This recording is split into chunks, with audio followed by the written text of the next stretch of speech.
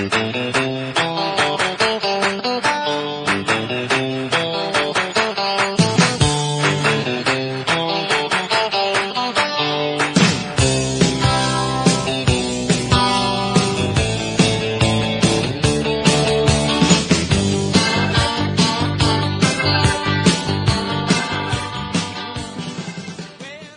evening, everyone, and welcome to another edition of the Ohio Baseball Weekly Show. I'm Dave Mitchell. Glad to have you along tonight on UltimateSportsTalk.com as we kick back and talk about the Cincinnati Reds and the Cleveland Indians. And it has been quite a week since we last talked to you. The trade deadline has come and gone, and both teams pulled off some deals, and now one team is minus a manager, and it's not the team that I thought it would be in the Cincinnati Reds. So in order to talk about the Reds, we have to bring in our Reds expert, Blake Watson. And Blake, before we get underway, I want to run something by you here. There's a rumor that I heard that you once received a detention in grade school when the teacher pointed a ruler at you and said, "At the end of this ruler is an idiot." And you got the detention for saying which end? That's something I would definitely say. But no, that is not a factual statement.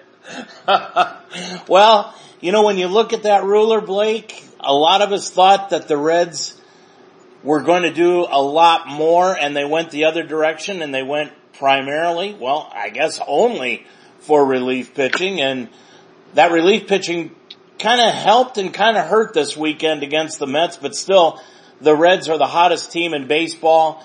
They had the best record in the National League in the month of July, and they're hoping they can continue that through the month of August. Yeah, and I mean, there's no reason to think they can't.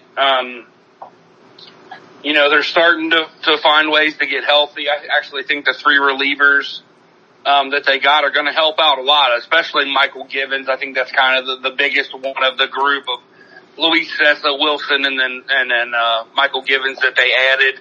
The biggest thing is they didn't have to give much up. You get two guys from the Yankees who are career 3.5 ERA-ish guys, and you did that by giving up a player to be named later. Now, some idiot Yankees fans that I saw online thought that player to be named later might be Luis Castillo. They're idiots. Are you serious?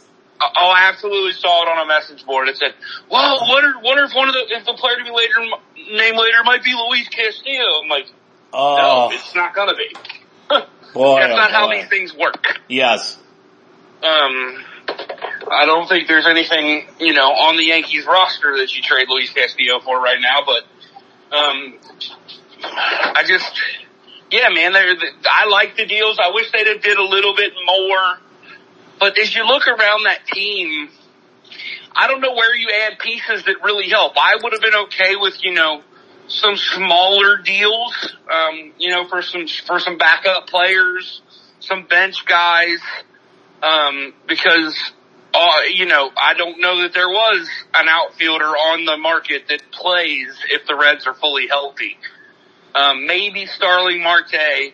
I would have liked to see maybe swing Trey Turner to plug him in center field. That would I really would have liked. As you know, I talked about that deal, that Dodgers deal. If the Reds could have made that deal, man, I think they're, legitimate World Series contenders. You add Scherzer to that starting rotation and Trey Turner to that lineup, I think they'd be legit. Overall, I'm relatively pleased. I kept saying I thought they were going to do something because I knew they had to, but I really didn't believe they would, and then they pulled a couple of pretty good deals off. Yeah, I thought it was a pretty successful week for the Reds, and the way that they pulled down those deals was very good. And sometimes, Blake, it's the deals that you don't make. And I read a story yesterday, pardon the pun, about Troy Story out of Colorado and how he is shocked to still be a Rocky. But the things that the Rockies were actually looking for in return, I can understand why Story is still a member of the Rockies, because they were not going to get back what they wanted out of this guy. And it's kind of confusing because he's going to walk away and they're not going to get anything out of him. Yeah, I mean, they'll tender a qualifying offer at the end of the year just to get a draft pick, but I definitely think they should have moved him.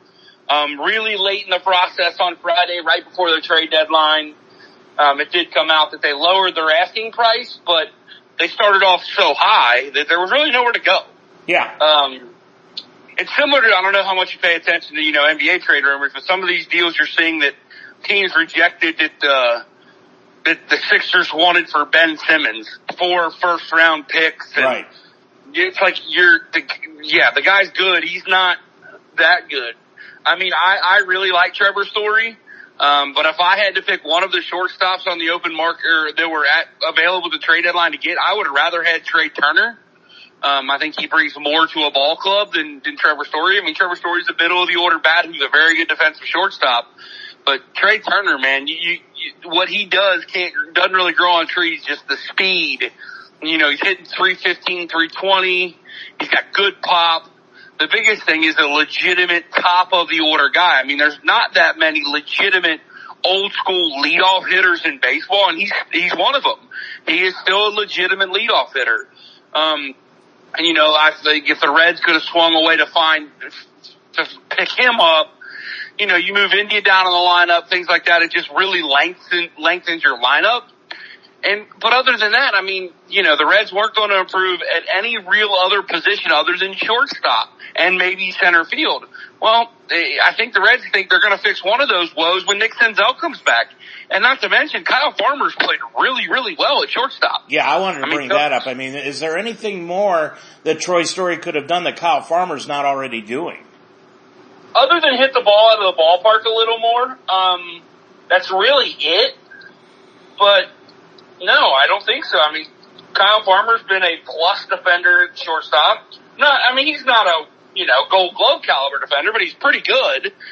Makes every play he's supposed to make. His batting average is up to almost 270. He's hit 10 home runs. I mean, and that's with barely playing the first month and a half of the season. So no, I don't think to get him would have been great, but just would have depended on what you had to give up. Like I've said on this show before, if I could get Trevor Story without giving up Nick Lodolo, Hunter Green, Jose Barrero, or the shortstop, and Austin Hendrick, I would do it. But I don't think you were going to get him without at least one, probably two of those guys being involved in the deal. So I think by not trading for him, it's fine. I think, if you could have figured out a way to get Scherzer and Turner for the package, I would have been more willing to give at least one of those guys up. But, neither one of those guys are likely to be Dodgers after the year. Maybe Scherzer on a 1-year deal will continue with the Dodgers. But for the most part, those dudes are going to be free agents at the end of the year. So I would not have mortgaged the future of, I think Hunter Green's got a chance to be really, really good. Nick Lodolo, really, really good. I'm not giving those guys away for a rental when I don't even, maybe if the Reds were first in the division right now, maybe. But no, I'm not doing it. Well, and the Cubs really had a fire sale.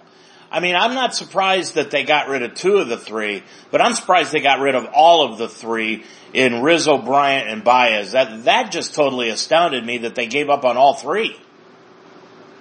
Yeah, I mean, I don't think I'm shocked.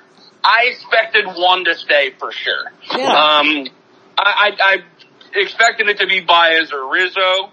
But, I don't think, I think they just realized this window's over. And get the best you can. The problem with that nowadays, man, is you don't really reload. Like outside of the deal that the Dodgers swung, they gave up a bunch to get 2 legitimate all-star caliber players. These rental players just aren't commanding as much as they did in the past.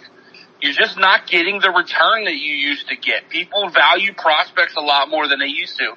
I guess unless you're trading with San Diego, because they'll give you anybody to sign somebody. They'll trade for anybody right now that they think can help them, which is great and terrible at the same time. But, well, the terrible thing that happened to San Diego is the fact that Tatis, he may be gone for the year now after injuring his shoulder on Saturday night, and that was after the trade deadline, so they can't go out and help themselves. Yeah, I don't I mean, there's still ways to help yourself with the waiver trades and things like that, so they can get something. But no, I mean, you go get, Adam Frazier, and he can't play shortstop. Jake Cronenworth can't play shortstop. I guess theoretically you could move Machado back there and put one of those guys at third, but he's not really a shortstop anymore. They got Kim from Korea, and he's pretty good, but he doesn't hit as much. So, I mean, they've got plenty of dudes. They just don't have a shortstop now. So I don't know. I haven't seen what they've done at short since then. But it's bad news. And it's the same shoulder he injured earlier in the year that he had been playing through. And then he hurts it again, and now they're talking about whether or not it's going to be season-ending surgery. Right. But they're going to wait about 10 days to see if that's going to happen. Blake, the Reds, with that injury to the Padres, they seem to be in pretty good standing right now, even though they're a few games behind the Padres. Still, I don't know if that injury to Tatis is going to, I think that's going to take them right out in the Reds. If they continue to play like this, they're going to overtake the Padres and get into the playoffs. Oh, absolutely. I think, if I were to bet right now, if Tatis doesn't play another inning of baseball this year, then I think the Reds are going to end up being the second wild card team. I still think there's a shot they catch Milwaukee. I still, outside of that pitching staff, I'm still not super sold on that Milwaukee Brewers team. Up to and including I'm not sold on Craig Counsell as a manager. I think, they definitely have the best starting rotation, probably in the National League. But offensively, they're just okay everywhere. They're not special. And the rumor has it, Nick Castellanos may be back in the lineup as early as tomorrow night. So they get Castellanos back. Moustakas and Senzel are both out on rehab assignments along with Lucas Sims. TJ Antone's not far behind that.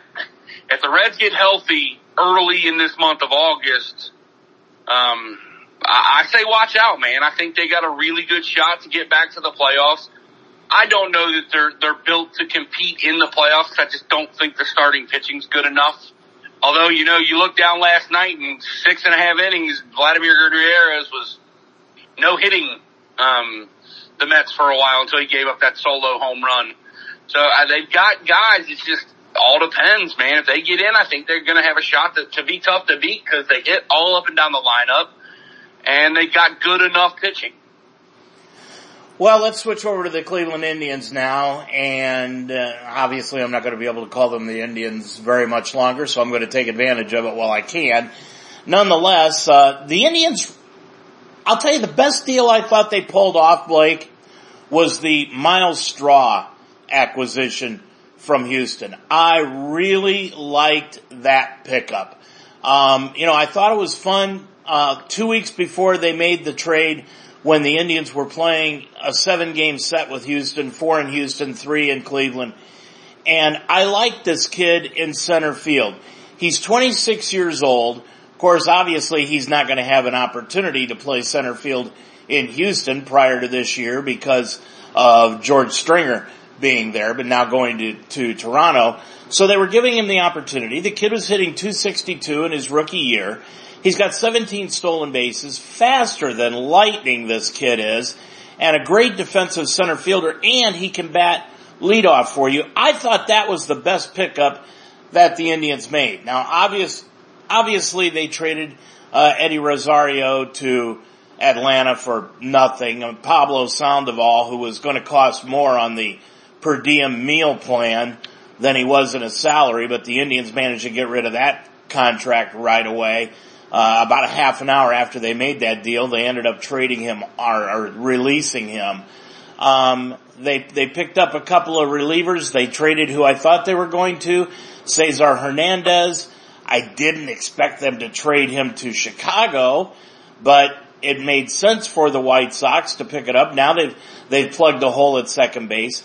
I don't think the Indians are going to catch the White Sox, and I don't think the Indians are going to make the playoffs. Don't get me wrong, but the trades that they made, especially the Straw deal, I was very, very pleased with, and I'm not gonna bark about what the organization did at the deadline. I was a little surprised to see them continue to straddle the fence the way that organization always does. They bought a little bit, they sold a little bit. I just don't see, how they got better at the deadline. And they really didn't get worse either. So they weren't built to really compete.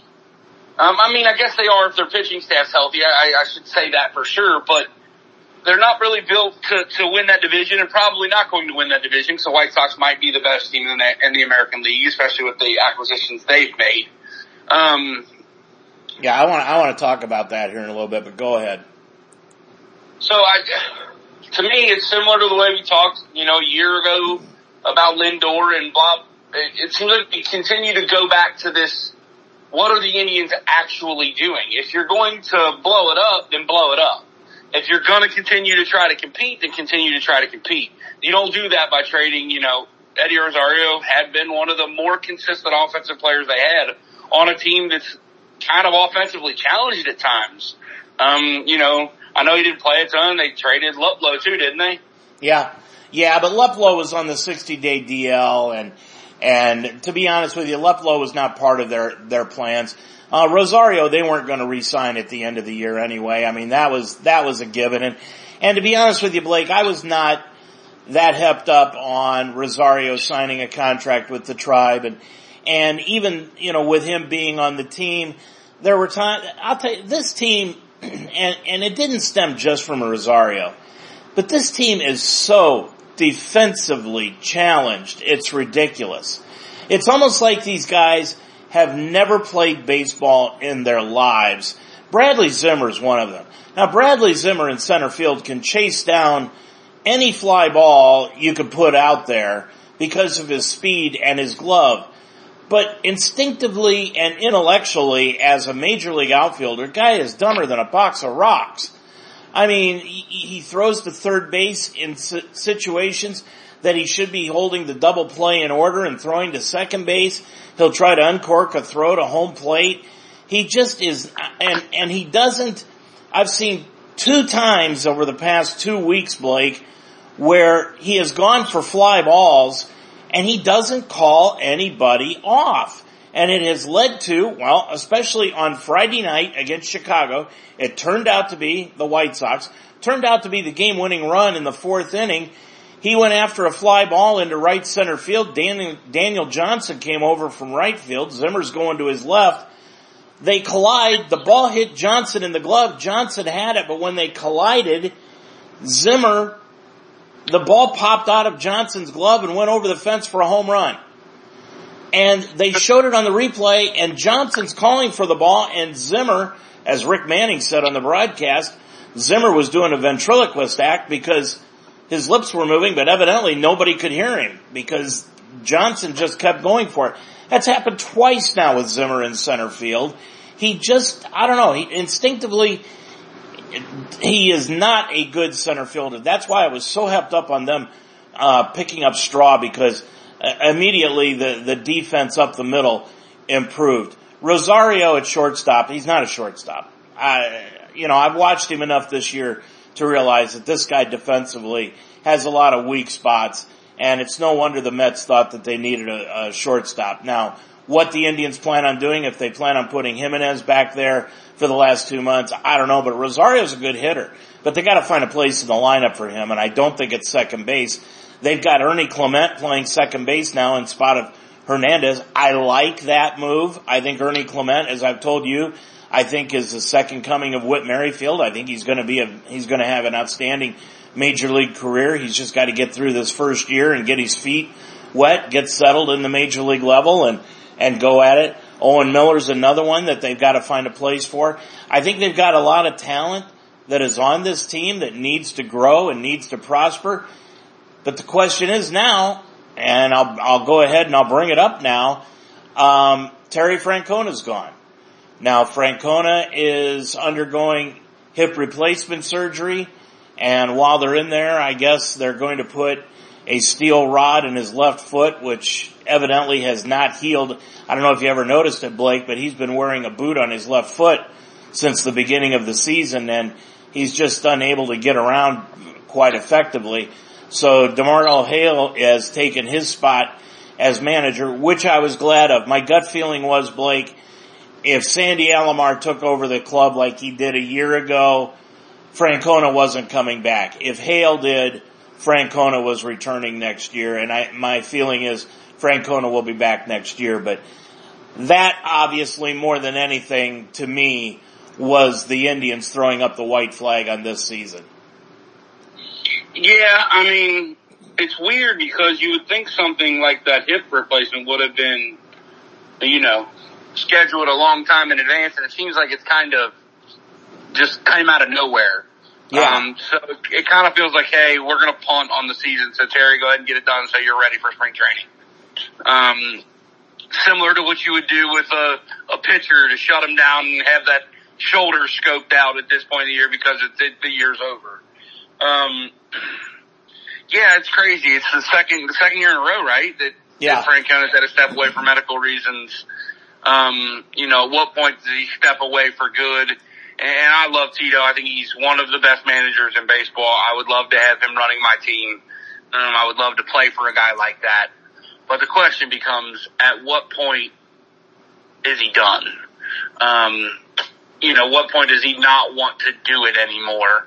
He doesn't need to do it. He does it because he wants to, right? He definitely has made enough money in his life to where he doesn't have to manage a baseball team.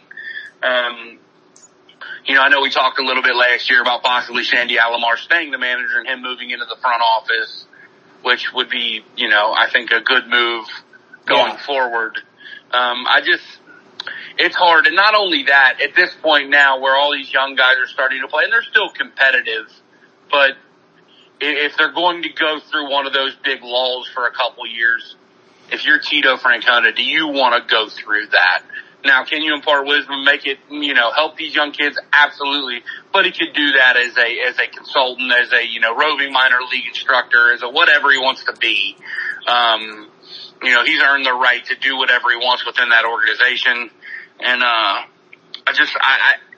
if it were me and I'm the Indians/Guardians, as much as I love Tito Francona with all the young guys we're going with, I would continue this off season to build my farm system to, if that involves trading Jose Ramirez or Aaron Savali or any of these other guys. I'm probably not Savali, he's still pretty young, but you know what I mean. The name guys that you can get decent return for, especially Jose Ramirez in the off season, I would definitely look at doing those things. And at that point you can go with a different manager and let Tito transition.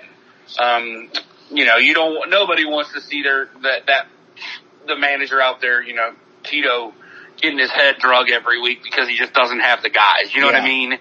It's not fair to him. It's not fair to his legacy of what he's done in this game. So that's what I would consider starting to do. If I was running the Indians right now, you gotta make a definitive plan of what you are. Are we going to try to be competitive next year? And if so, you're going to have to spend some pretty serious money in the off season, because they have to upgrade offensively all over the diamond. Right. And then maybe some of those spots are these young guys. But I honestly think what the Reds have done the last 2 years is a pretty good, idea of the way to build it. Like, you go out and get maybe not the top tier free agents. You go out and get a Moustakas and you trade for a Sonny Gray and you bring in Nick Castellanos, all on relatively team friendly deals because they just weren't the top guys in their free agent classes. To go along with the guys you've got coming back, and at that point you obviously keep Jose Ramirez and Shane Bieber and those guys. And then that's where you have your young guys pick it up. Like the Reds have had this year with Stevenson and India. You have a couple of young guys that are big contributors when they're ready to be big contributors, not before they're ready, not learning how to play on the fly. I think that could be a really good, benchmark of how the Indians could do this in a quicker manner than tearing it all the way down. Well, they've done it before behind the Jacob brothers, and the fact of I've told this story ad nauseum, but the big thing about the Jacob brothers before the Dolans was, the Jacobs, they wanted 8% on their return every year. That was it. 8% off the top every year. What's left over, you can spend on whoever you want. With the Dolans, it's not that formula. The Dolans we are a small market team. We are not going to have a $100 million payroll. We are going to stay in the area of $60 to $80 million, and that's it. So obviously, Blake, they're taking home more of an 8% return on their investment. Now, I know everybody would come back and say the mathematics don't work, especially for the Jacobs. Well, keep in mind, the Jacobs, when they bought the team, I think they only paid like $16 million for it. When the Dolans bought the team, they paid close to $1 billion for it. So there's a big difference there on rate of return. I get that. But in this case, the Dolans, not only, especially with the trading of Rosario to Atlanta, that cut the Indians' payroll from $49 million down to $45 million, which is the lowest in baseball. It's the lowest. Now, why is a team like the Cleveland Indians in a stadium that is normally half full every night and most of the time full, having a salary of $45 million for the entire year? They're never going to go out. I'll tell you this right now, Blake.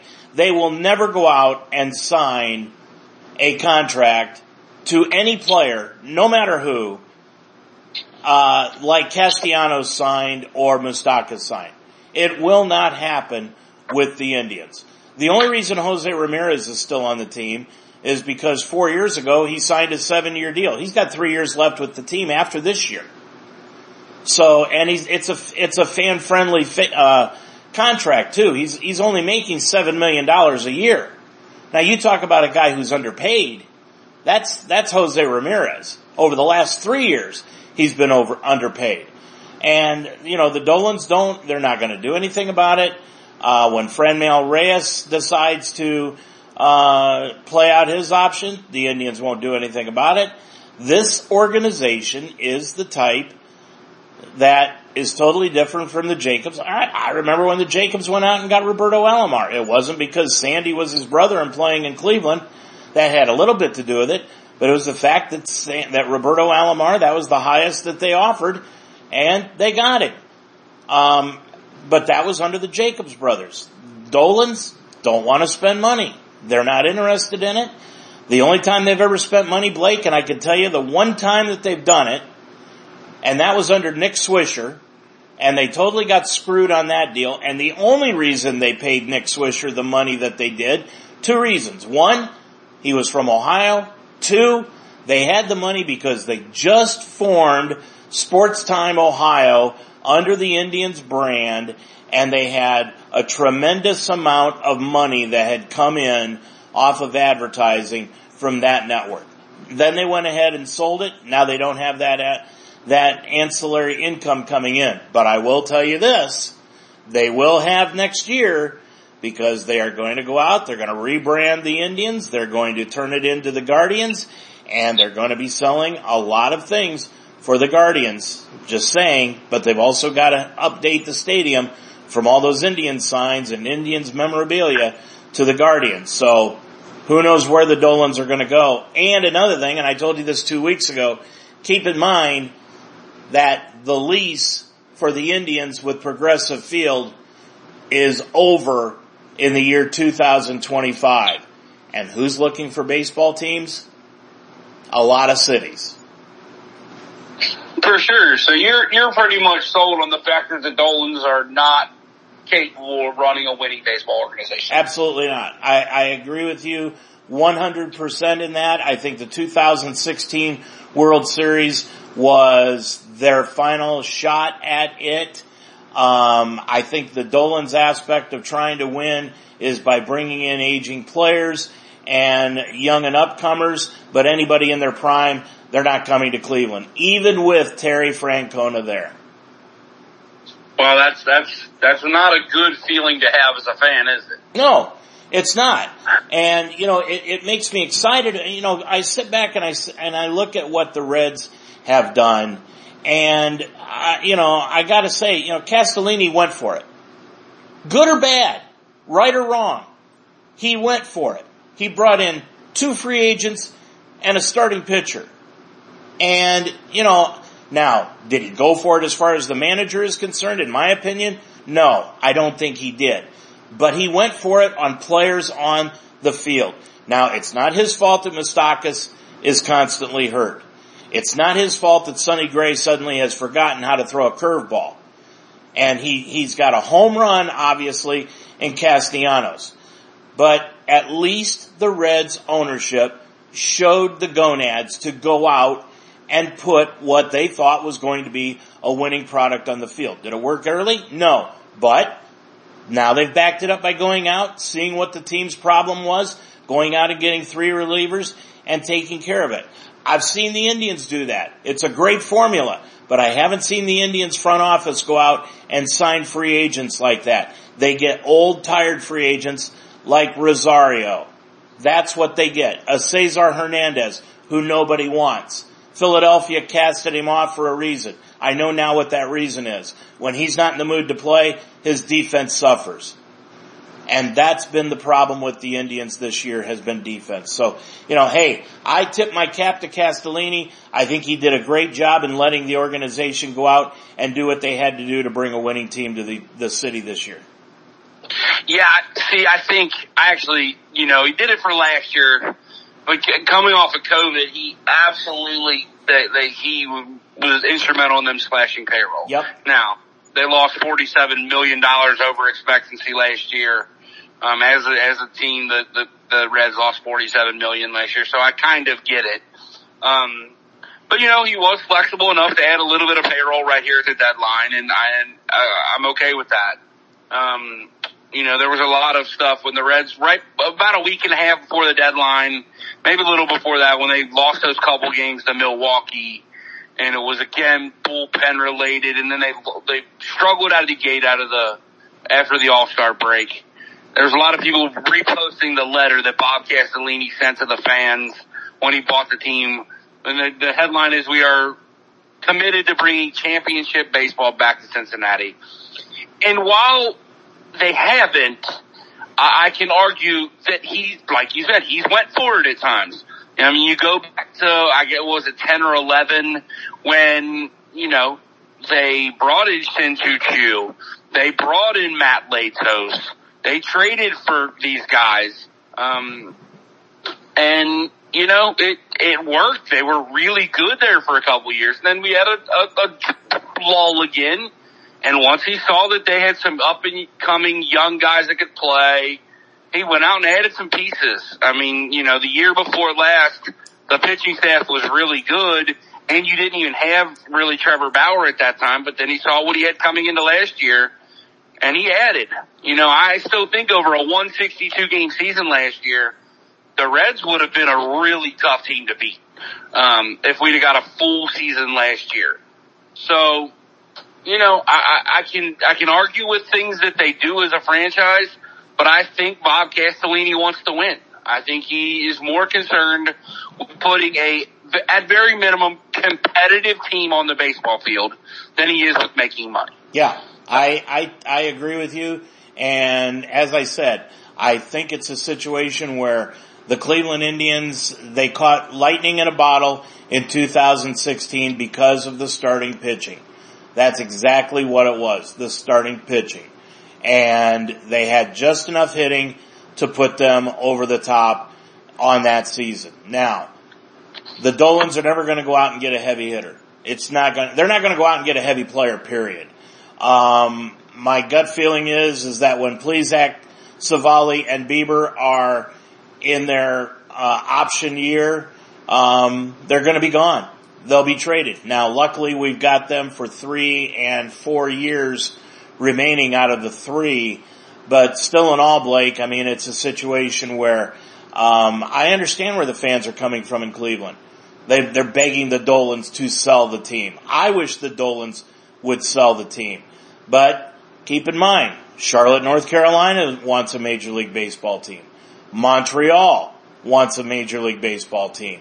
Las Vegas wants a Major League Baseball team.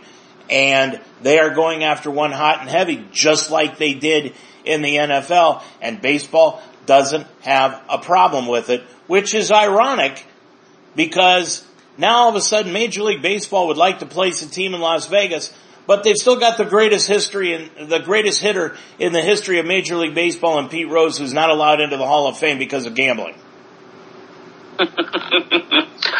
Yeah, I mean, everybody's going to Vegas. Vegas isn't what it used to be. There will be a Major League Baseball team. Yes. In Vegas during my lifetime for sure. Yes, I agree with you. I want to move on to the two bums of the week. One I know you know, the other one I'm not sure you know. Javi Baez and his little tirade after the game-winning base hit against Amir Garrett and the Reds. What was that, Wednesday or Thursday? I don't remember which day. But it turned out to be his last hit as a Cub. I guess it might have been Monday or Tuesday night because he didn't play the last two games against the Reds in that series, and then he was traded to the Mets. But his little stir the drink with the bat and the way he just walked to first base instead of run to touchdown, and Anthony Rizzo pushing him along the baseline to get him to first base and get him the heck out of there. Major League Baseball needed to do something to him, and they didn't, and again, they failed miserably.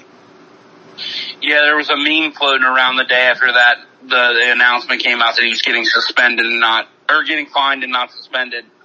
There was ways to avoid being suspended by the MLB. Play against the Reds. End of list.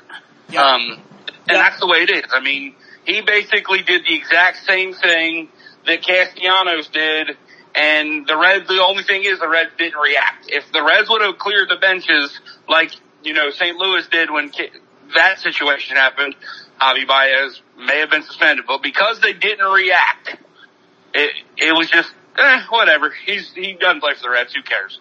Yeah. That dude is an absolute clown. He cannot play for me. And there was talk actually about the Reds being in play for Javi Baez. I saw on Twitter after that happened, Reds had asked about Javi Baez and crossed that off the list at this point. The Reds will not trade for him. I'm glad because I don't want that clown on my team. I don't like dudes like that. I'm all for getting excited and pumping up your team and all that stuff. I love the new age bat flips and all that stuff. That's fine. What he did was completely and utterly disrespectful. And I'm 15 and this is a summer ball game. The next time I see him, I'm ear holing him. Period. Absolutely. And but that was 15, 20 years ago, and you could do shit like that back then. Yeah. I looked at it, Blake, and I saw what he did, and it to me, I texted you back that night, and I said, if I'm the Reds, I bring up some Joe Blow from the minor leagues for that game that night, and I plant one right in his ear hole, just like you just said. Now, is that politically correct nowadays? No. But I'll tell you what that guy did was an absolute insult, not only to the Reds and to the Cubs, but Major League Baseball in particular. And if Rob Manfred isn't smart enough to see that, then he is a bigger idiot than I thought he was. Which is hard, because we think he's a pretty big idiot. Yeah.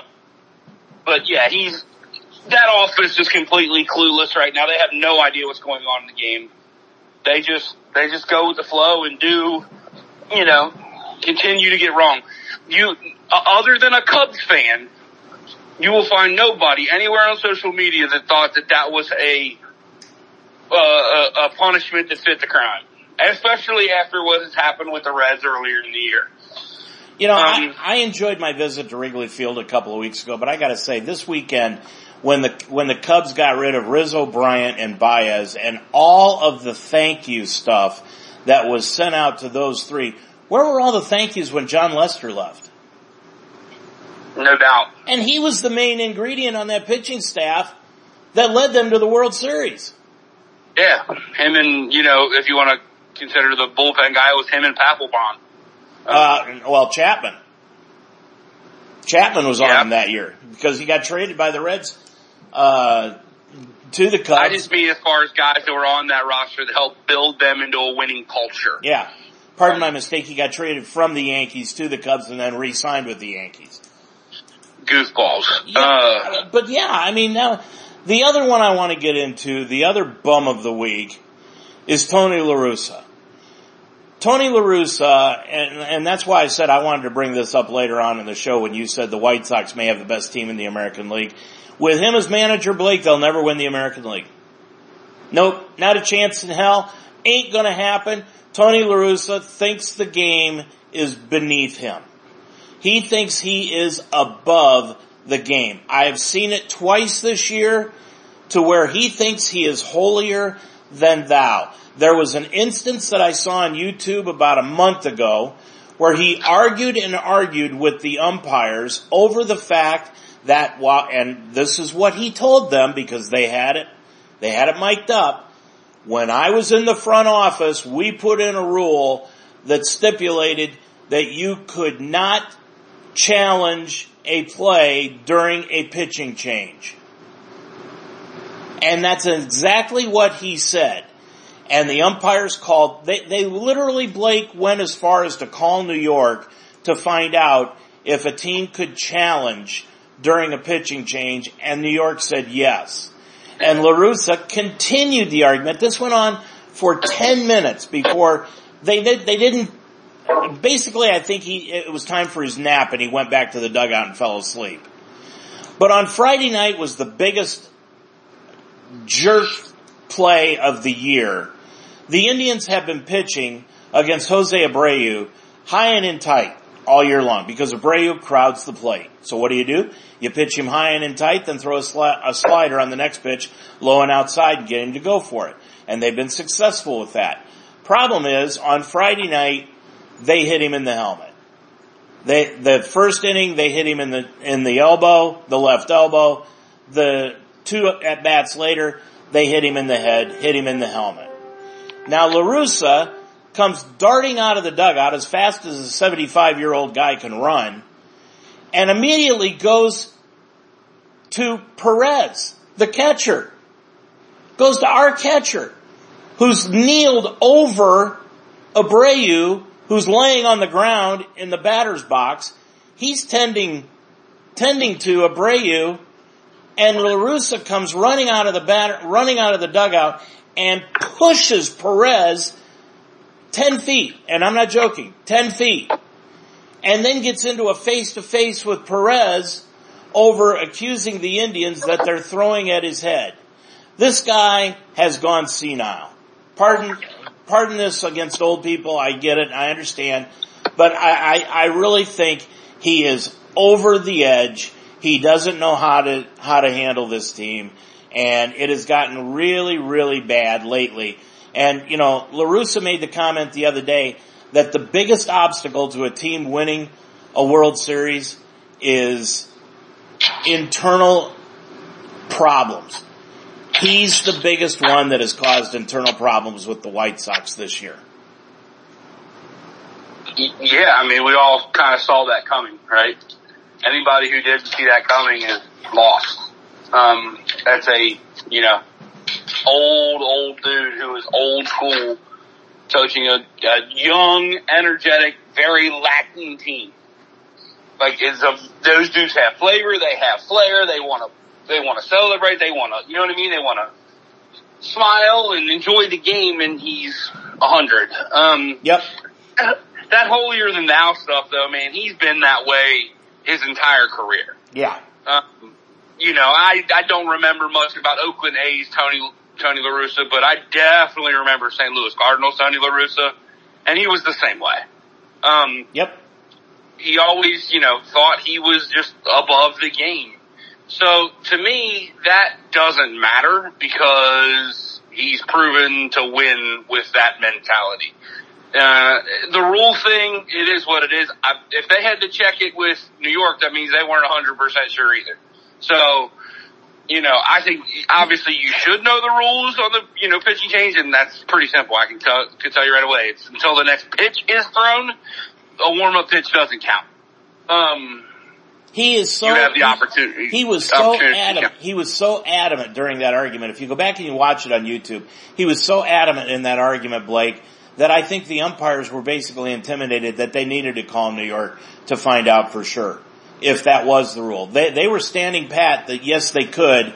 He was so adamant, and then when they finally told him, yeah, you can, he was like, well, that's not the intent of the rule, and he spent another 5 minutes complaining about it.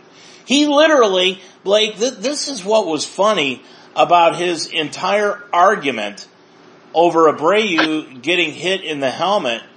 He literally walked himself into a challenge. And that's what the funny part of it was. He literally walked himself into a challenge, and there was nothing that he could do about it. And I don't know, this guy has just really gone off the deep end, and I think he's going to be the guy that is going to eventually lead to the downfall of the White Sox. Which, by the way, I learned something yesterday. You're going to find this interesting. Do you know that this is going to be the first time in White Sox history that they will go to the playoffs in back-to-back years? Whoa! I did not know that until yesterday. That's a crazy stat. That is. You think by chance it would have happened before. Yeah, I mean, I can definitely see, that happening, and I thought early in the year, I thought it would happen. I even from a St. Louis days, I always thought Tony La Russa was a clown. So, he just continues to prove my point over and over again and continue to show you why I hate the Cardinals. Yeah, I think the team's too talented. I don't think it matters. Well, I remember when Sparky Anderson left the Reds, and my dad was alive at the time, and we used to listen to a sports talk show host, which was one of the first ones in the country, Pete Franklin up in Cleveland, and he interviewed Sparky one night, and Sparky was a free agent, hadn't gone to Detroit yet, and Pete made the comment to Sparky, and this is a quote. He made the comment to Sparky, well, maybe we'll see you in Cleveland next year. Sparky kind of giggled and said, I don't think so. And my dad took that comment and said, Sparky Anderson will never go to another baseball team that doesn't have a chance to win. And when he went to Detroit, my dad turned out to be absolutely correct. And that's the same way with La Russa, Blake. He went from the White Sox, who won 98 games his rookie year as a manager. His second year as manager, they won 74. A 24-game drop-off. And he ended up on the unemployment line as a young manager, went to Oakland when they had Mark McGwire, Dave Stewart, who's the idiot out in right field? I can't remember his name now. Oh, cripe. Canseco. Yeah, you're right. Canseco, Dennis Eckersley, Ricky Henderson. Exactly. Ended up getting that bunch and riding them to only one World Championship. Going to the World Series 3 or 4 times, but only winning it once and losing to a Reds team in which they were the favored team big time out in Vegas in 1990, and the Reds just handed them 4 in a row. And you're telling me that Tony La Russa is one of the great managers of all time? Then he goes to St. Louis, and did they win 1 or 2? I think 2. I think 2. I think you're right. But he also wrote a bunch of great players. Yeah, I mean, he had Pujols and McGwire and Scott Rowland and Jim Edmonds, and he had lots of Yachty. He's never, since his very early days as a manager, he has definitely been very good about picking his situation. Yeah. And now the White Sox. I mean, anybody could have managed the White Sox to the division championship this year. Crying out loud, you and I picked them both to win it. So I mean that's something that, he's not walking into a situation where they actually needed him. And Tony La Russa to me is the absolute bum of the week. Well, what do the Reds got going this week, Blake? I just looked at it too, man. You're bugging me. I just lost it. I'm sorry. I threw that up and absolutely. I know the Indians are in Toronto. Matter of fact, hey, by the way, the Blue Jays are back in Toronto now. Oh, that's awesome. Canada has lifted the travel ban, and now the Indians are in Toronto. They played this afternoon, and they've got another 2 games in Toronto coming up on Wednesday and Thursday, and then the Indians will be, they're going to be playing in Toronto for the next 4 days, and then the Indians will be at home taking on the Detroit Tigers. The Reds got a quick 2-gamer. They're off tonight. Quick 2-gamer at home with Minnesota, who sold a bunch of parts, so they're not nearly the team they were in the year. Yeah. 4-game set with the Pittsburgh Pirates. That's a AAA team, I think. Boy, oh boy, you got an easy week coming up. And then the 1-game makeup with the Indians with the Stride. Yeah, you're right. So I'll tell you what, out of the 6 games, if you win 5, you need to win 5. Yeah, absolutely. They need to continue. They're coming off a 5-2 road trip. You expect to win 4, at least go 4-2 this week. 5-1 would be fantastic. That's really, if they want to get back into the division race, this is a week they have to go 5-1. Yep, absolutely. So we'll talk about it again next Monday night, okay? Sounds good. All right, that's going to do it for tonight's show. Thanks for joining us here on the Ohio Baseball Weekly Show. For Blake Watson, I'm Dave Mitchell. We'll be back next week. Have a good week, everybody.